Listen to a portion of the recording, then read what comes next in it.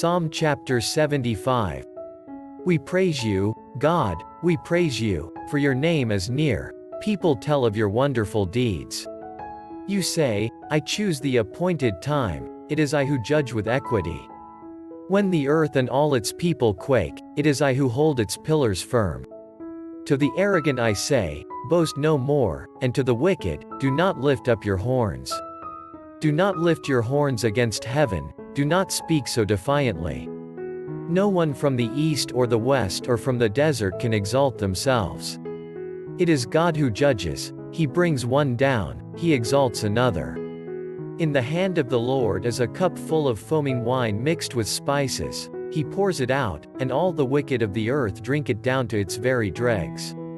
As for me, I will declare this forever, I will sing praise to the God of Jacob, who says, I will cut off the horns of all the wicked, but the horns of the righteous will be lifted up.